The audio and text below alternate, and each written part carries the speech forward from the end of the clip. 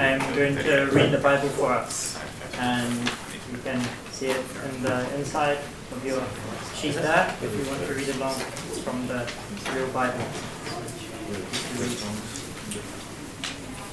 Isaiah 2. The word that Isaiah the son of Amos saw concerning Judah and Jerusalem. It shall come to pass in the latter days that the mountain of the house of the Lord shall be established as the highest of the mountains, and shall be lifted up above the hills, and all the nations shall flow to it. And many peoples shall come and say, Come, let us go to the mountain of the Lord, to the house of the God of Jacob, that he may teach us his ways, and that we may walk in his paths. For out of Zion shall go the law, and the word of the Lord from Jerusalem. He shall judge between the nations, and he shall decide disputes for many peoples, and they shall beat their swords into plowshares, and their spears into pruning hooks. Nation shall not lift up sword against nation, neither shall they learn war any more. O house of Jacob, come, let us walk in the light of the Lord. For you have rejected your people, the house of Jacob, because they are full of things from the east, and of fortune tellers like the Philistines, and they strike hands with the children of foreigners. Their land is filled with silver and gold, and there is no end to their treasures. Their land is filled with horses, and there is no end to their chariots. Their land is filled with idols. They bow down to the work of their hands, to what their own fingers have made. So man is humbled, and each one is brought low. Do not forgive them. Enter into the rock and hide in the dust, from before the terror of the Lord, and from the splendor of his majesty. The haughty looks of man shall be brought low, and the lofty pride of man shall be humbled, and the Lord alone will be exalted in that day. For the Lord of hosts has a day against all that is proud and lofty, against all that is lifted up, and it shall be brought low. Against all the cedars of Lebanon, lofty and lifted up, and against all the oaks of Bashan, against all the lofty mountains, and against all the uplifted hills, against every high tower, and against every fortified wall, against all the ships of Tarshish, and against all the beautiful craft. And the haughtiness of man shall be humbled, and the lofty pride of men shall be brought low, and the Lord alone will be exalted in that day. And the idols shall utterly pass away, and people shall enter the caves of the rocks and the holes of the ground, from before the terror of the Lord, and from the splendor of his majesty, when he rises to terrify the earth. In that day mankind will cast away their idols of silver and their idols of gold, which they made for themselves to worship, to the moles and to the bats, to enter the caverns of the rocks and the clefts of the cliffs, the clefts of the cliffs, from before the terror of the Lord, and from the splendor of his majesty, when he rises to terrify the earth. Stop regarding man, in whose nostrils is breath, for of what account is he?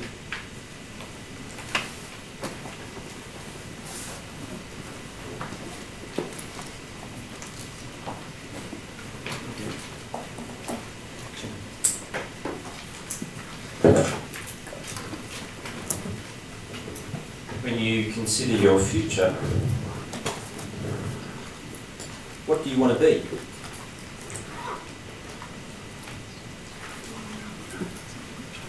For most of us, when we're asked that question, some of you here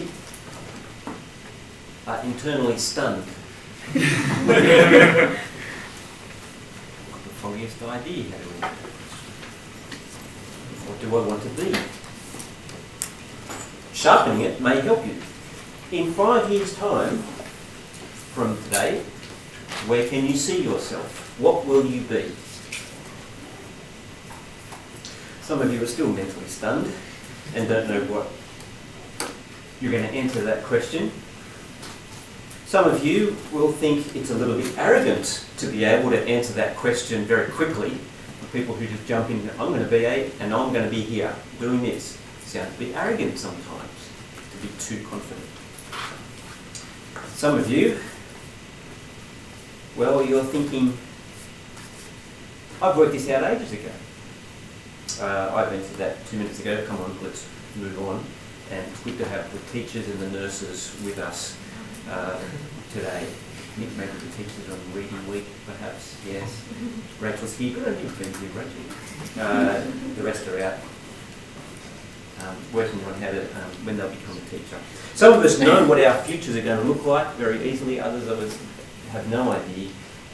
Or we're sure, but we're just not sure exactly what it's going to look like. Whatever you answer to that question is your vision. Do you have a vision? Well, what you will be, what you anticipate being, is your vision. You've been a part of an organisation, or even maybe a youth group, or church, or even Uni Bible group. We have a vision. It's the thing that you want to be. The thing that you're not now, but the thing that you want to be. The thing that you're planning on becoming. And Isaiah, in this book, has a vision.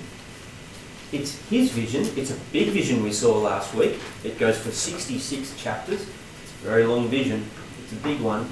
But it shows also and includes God's vision for the nations.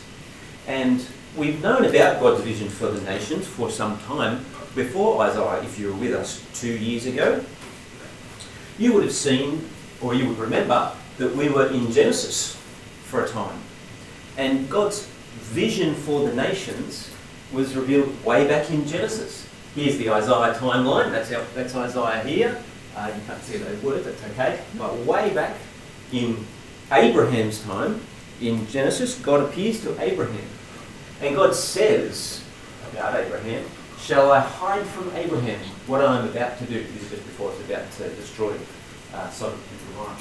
"Seeing that Abraham shall surely become a great and mighty nation, and all the nations of the earth shall be blessed in him. For I have chosen him that he may command his children and his household after him, to keep the way of the Lord by doing righteousness and justice, so that the Lord may bring to Abraham what he has promised him." Abraham is to be the way that God will bless the nations. And then he has children, and he has Isaac, and then Isaac has Jacob, and then Jacob, remember, has 12 children that become the nation of Israel. And Jacob, on his deathbed, or close to his deathbed, as he pronounces blessings or curses on his 12 children individually in Genesis 49, comes to Judah. And this amazing, out of the blue, from left field thing is said to Judah from Jacob his father. "Judah, your brothers shall praise you. Your hand shall be on the neck of your enemies. Your father's sons shall bow down before you. Judah is a lion's cub. From the prey, my son, you have gone up. He stooped down. He crouched as a lion. And as a lioness, who dares rouse him? The scepter shall not depart from Judah, nor the ruler's staff from between his feet, until tribute comes to him, and to him shall be the obedience of the peoples." To this little group of people who will again end up in slavery in the city in Egypt where this is told. To this man Judah, he will command the obedience of the peoples. God's vision for the nations was laid out early on to Abraham, Isaac and Jacob. As you come to Isaiah, many hundreds of years later, the door is flung open fully and you get a great vision, a very clear vision into what this actually looks like. And so, you've got it there, you can see it. What is God's vision? Well, it's concerning Judah and Jerusalem in Isaiah 2. "But it shall come to pass in the latter days," verse 2, "that the mountain of the house of the Lord shall be established as the highest of the mountains, and shall be lifted up above the hills, and the nations shall flow to it." The nations shall flow to it. Now, you've had it read, and I'll get you to have a look at it by yourselves or with someone next to you if you like. What is God's vision for the nations as the details are expressed a little bit more here? I'll give you 30 seconds to look over it, those first few verses, first 4 verses of Isaiah 2. What's God's vision? What do you reckon? What's vision?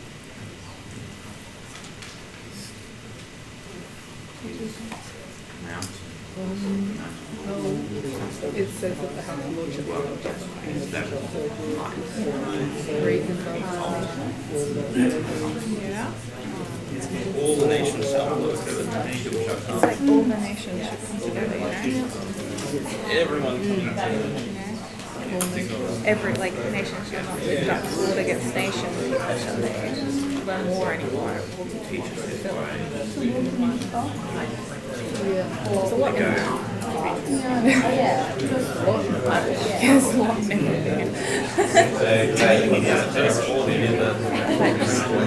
Somebody wants peace. that is the vision of the nation. There's a number of ways you can do this. What we Something can't. You can list out all the things. We could just list out all the things that are part of the vision, or you may wish to summarise it and say it's all encapsulated by this, and then we'd know you were an English student and or literature or something like that. You choose which way you'd like to answer. What's God's vision for the nations?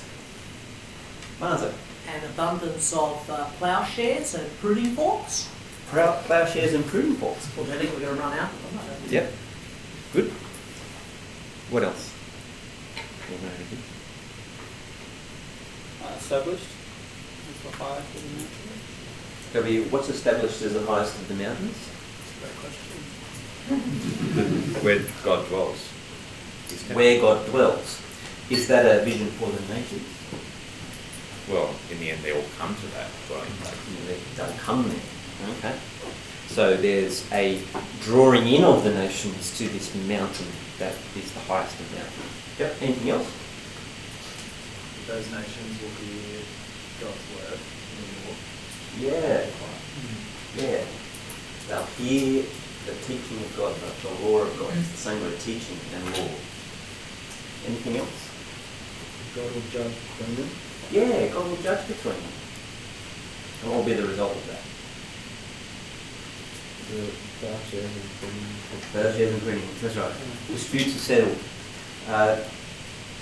It's a grand vision. This is a massive, grand, perplexing vision of God's plan, ultimate plan for the nations. It's majestic because it's promising worldwide peace. God himself will judge the disputes between the nations. The judgment here, by the way, is a good thing. It's actually a positive. It's not judgment for punishment, but it's the idea of settling disputes. It's the idea of what's the best decision, judgment. That's what, our politicians are meant to do. They're meant to judge what is the best thing to do with taxes, what is the best thing to do with opportunities. God will judge what is the best thing to do when disputes arise between nations. No longer will there be nations versus nations such that one nation is suspicious of another nation and what that nation is doing. And this nation is paranoid about this nation and this nation is paranoid about that nation. No longer will that be the case. No longer will they go to war. No, God will settle the disputes between the nations. And there'll be peace. There'll be worldwide, lasting peace. And the nations, it will come about by the nations flowing into this city, this Jerusalem, this mountain. Notice that it's the type of peace that it is. It's not a stalemate type peace that we do see in the world and throughout history. Did you know that North Korea and South Korea are technically at war? They were at war physical conflict in the 1950s, there was an armistice. There was what do you call those things? A ceasefire. But there's never been a peace agreement ever since. The place where they meet, even just recently, is on the border in the demilitarised zone, where they're watching from each other from close range and suspicious of each other. But no one's, well, they have fired guns, no one's regained open hostility. Is that the sort of peace that's being talked about here? No, it's not that at all.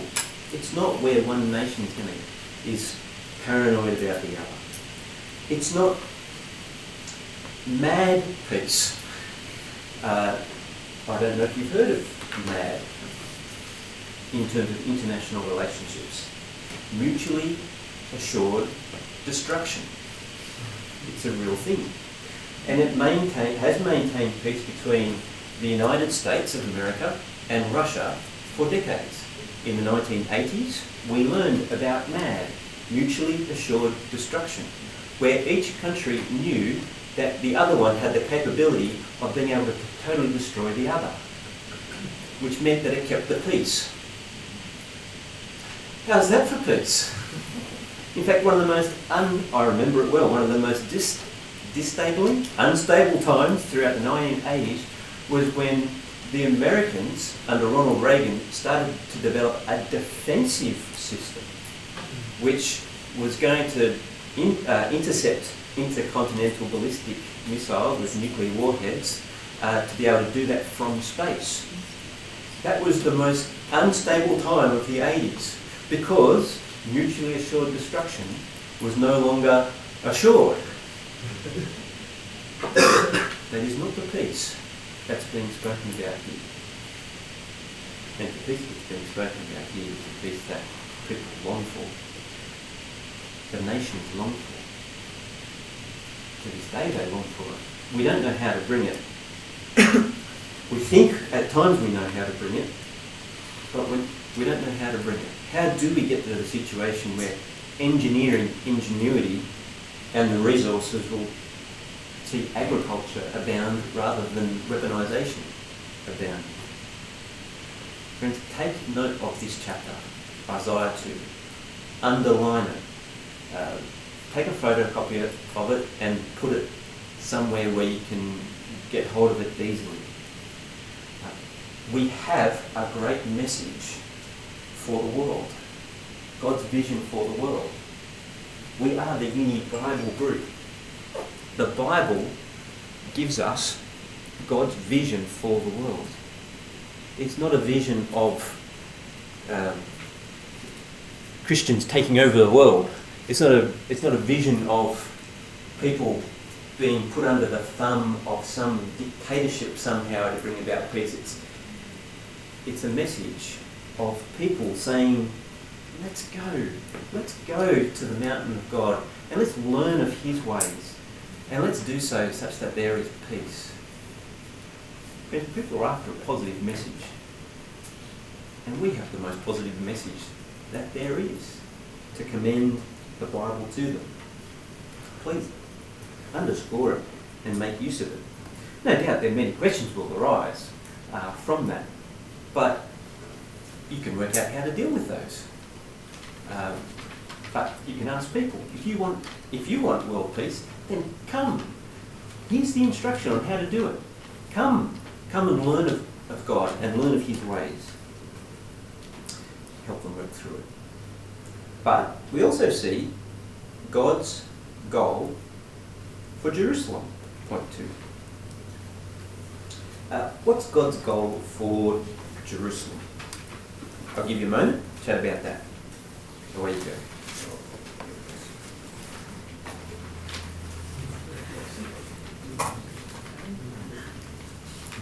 So verse 5 it says, House of Jacob, let's walk in one Lord. Like the transition of talking the nations, how it's meant Israel, House of Jacob.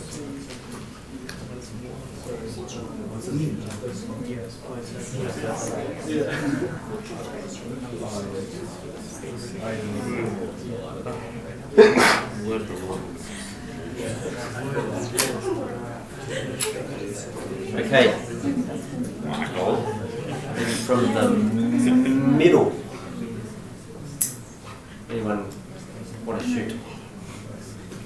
Yeah, Klaus, yes, brother. You've got the word from out of Zion shall go the law. Yep. And the word of the Lord will go out from Jerusalem. So there's a sense in which from the mountain from Jerusalem there will be the centerpiece and then everything will come out of it. So people not just go into it, but stuff's coming out of it. Yeah. Yeah. That's right. And the thing that goes with them, or the thing that they come to receive, as we've already seen, is the teaching of God, the law of God. It's actually going to bring about this peace and grow and establish this peace.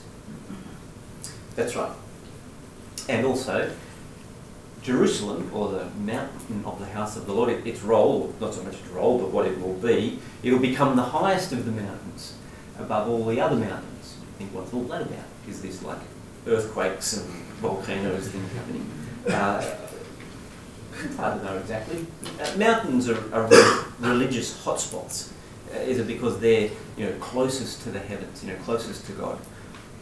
This is going to be the place that's closest to God. It's above everything else anyway. And nations will come to this mountain. Pictures of having to climb the mountain to get there.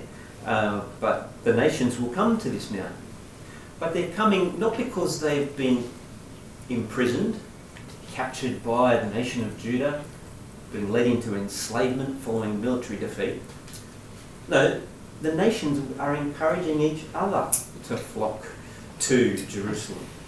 Come on, let's go and see Jerusalem. Go to Jerusalem so that we can be taught and so that we can walk in the paths of the God of Jacob. Anything missing from this vision that you might expect to see happen? People coming from the nations to be taught by the God of Jerusalem, the God of Jacob. What else might you expect to see? Mention of God's Son or an anointed one. A king, yeah. Yeah, there's no mention of that. There's also no mention of the nations going up to worship God, to bow down and worship, or to serve God. Yeah, you can look at other passages and see that is the case.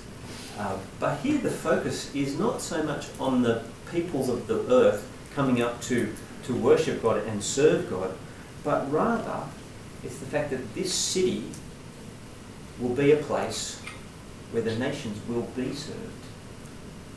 The people come up Jerusalem is a place not to be served, but to serve the nations. And they're to serve the nations by walking in the way of the Lord and being a place where God will instruct the nations and so bring peace to the peoples of the nations. Friend, this is a very grand vision. It's perplexing because you think, how does this ever come about? How in this world can this ever come about? Is this just a vision into the future? A future that lays far beyond us at the moment, given the state of the world? Or no? When you go to the New Testament writers pick up on Isaiah 2 and other passages like it. And they see that this is fulfilled now. Partially fulfilled now. Look here. Good. Very. In Hebrews chapter 12, where the writer of the Hebrews speaks about what is happening as he's speaking to Christians. But you have come to Mount Zion, to the city of the living God, the heavenly Jerusalem, and to innumerable angels in festal gathering, and to the assembly of the firstborn who are enrolled in heaven, and to God, the judge of all, and to the spirits of the righteous made perfect, and to Jesus, the mediator of a new covenant, and to the sprinkled blood that speaks a better word than the blood of Abel. You'll need to take this chapter away and have a chew over it for yourself. But he's speaking about the church, the gathering of God's people, the assembly. That's what the word assembly is, church. It's the gathering of God's people from people of all nations who gather together under the word of God, who are learning to live by the word of God together, as we live peaceably amongst each other, as we learn the ways of God, as we devote ourselves to the teaching that Jesus has given us.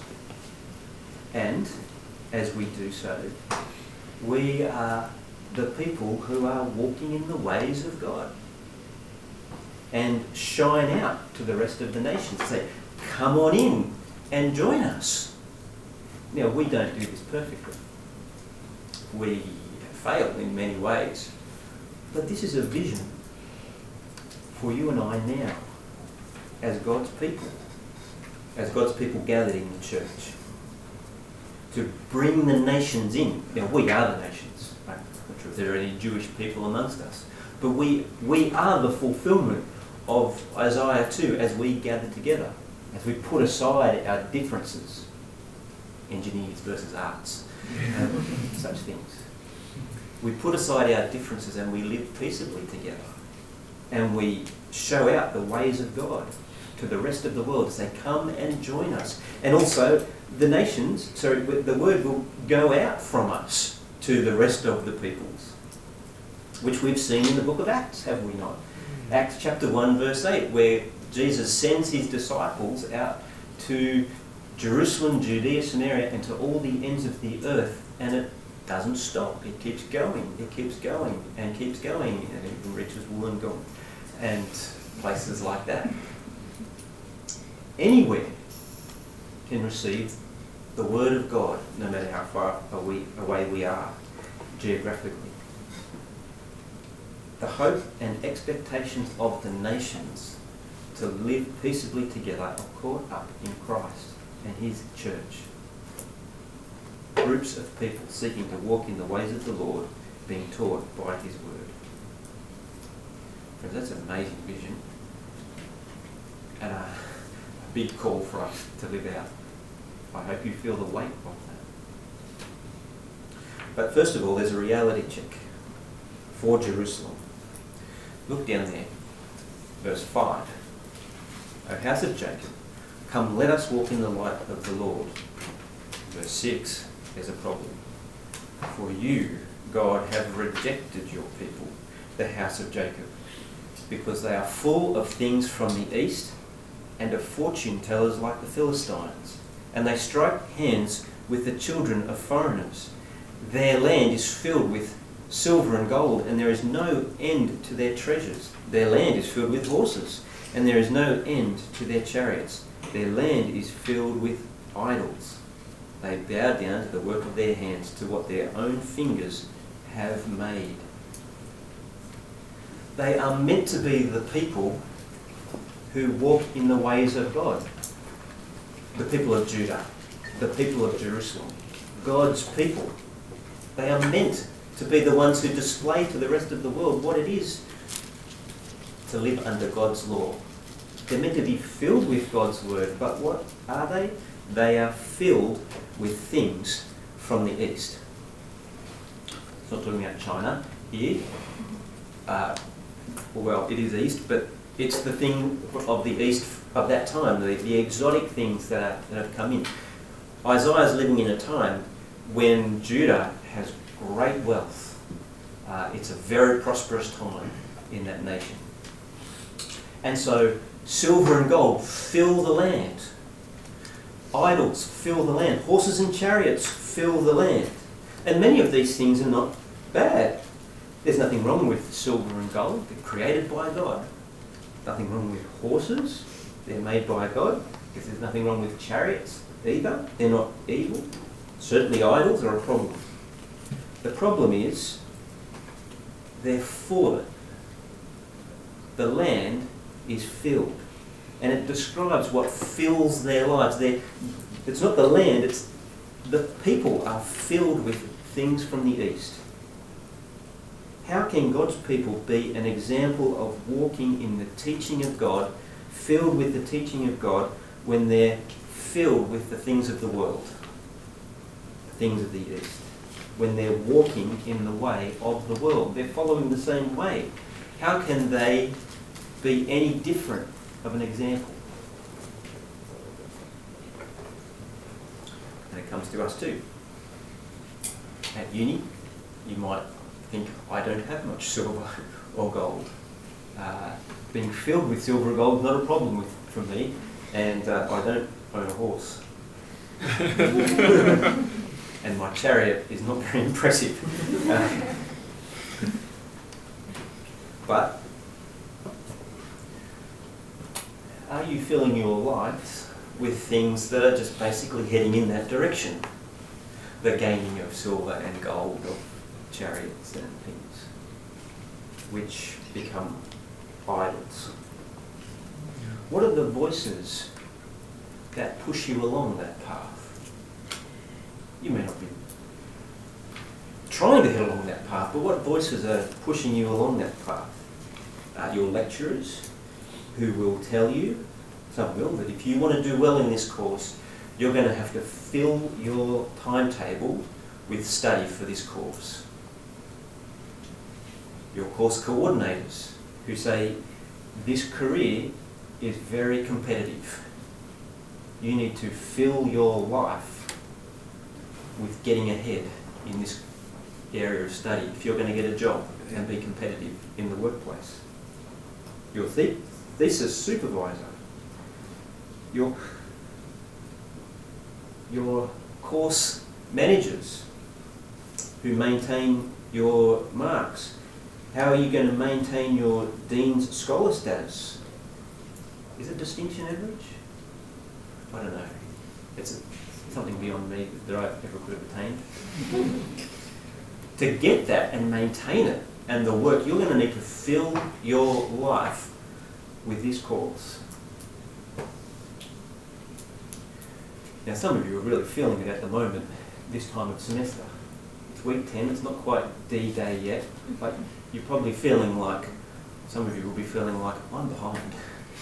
And I do need to fill my days with study to be able to catch up and actually get a P, let alone anything else.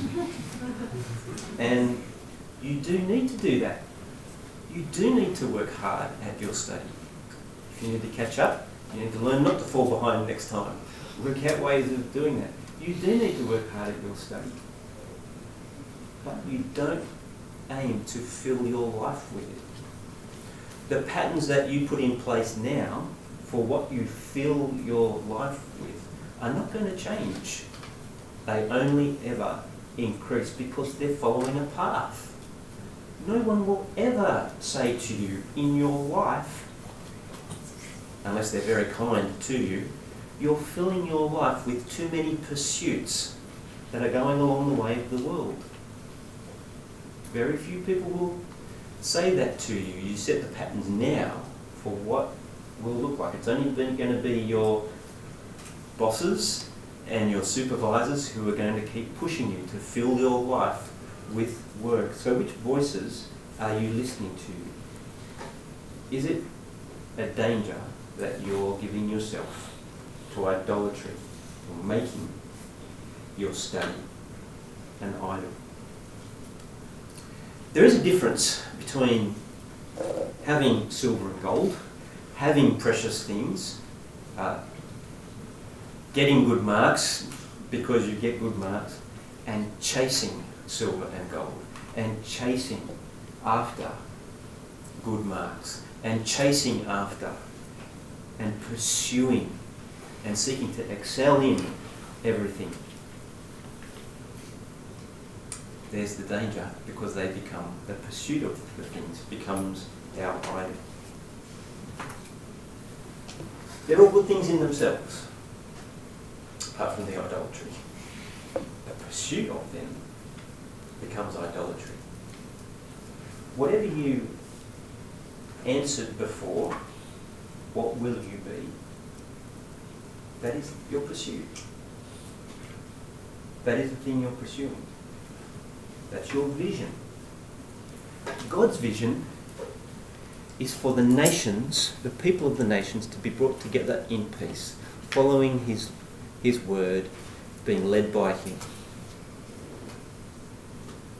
How does your vision compare with God's vision? How does God's vision fit into your vision? Which is actually the wrong way around. This is what God is doing in the world, and it's a grand thing that anyone in the world would want to see brought about. Then how are the bits and pieces and the choices that you've got fit in and around what God is doing and pursuing that?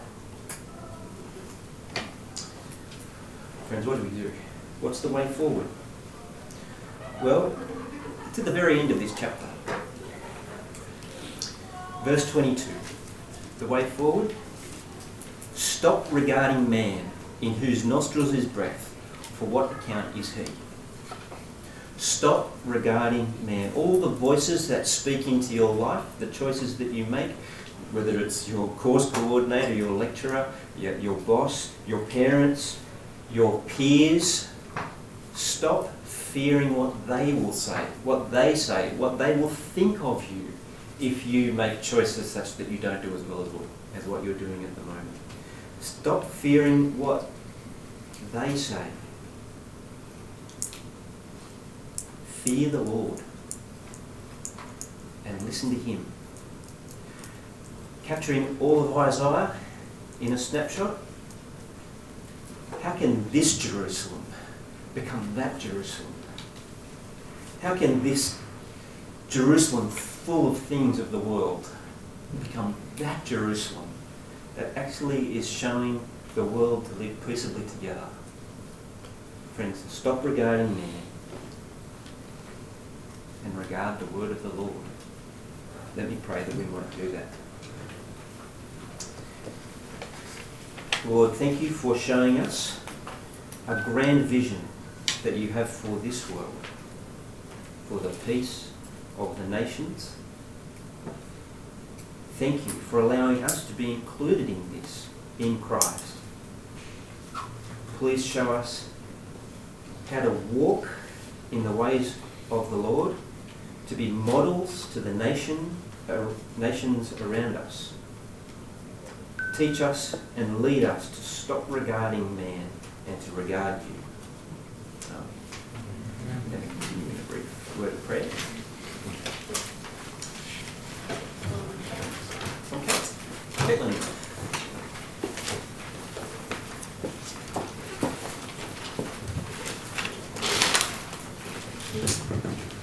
Hello, I'm Kate. I'm a second year art student, and I'm going to pray for us, and that is just talking to God. So if you agree with what I say, just say Amen at the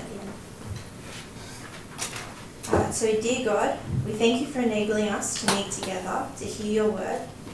And Lord, we thank you that you have given us this grand vision of peace through Jesus Christ. Lord, we thank you, we pray for the arts and core socials, that new friends will come along, that they'll make good relationships and hear the good news of Jesus. We pray for good preparation for those who are speaking. Lord, we pray for the team planning our Jesus Weeks in semester 2. We pray that their wisdom and diligence in preparation. And Lord, we pray for the Christian Union at James Cook Uni in Queensland. We pray for students during exams, that they will be honouring God in their study. They'll know that their value is not in their marks but in you. And we pray that the Mark drama running in semester 2, that it will be prepared well and that many people will come. We pray all this in Jesus' name. Amen. Amen.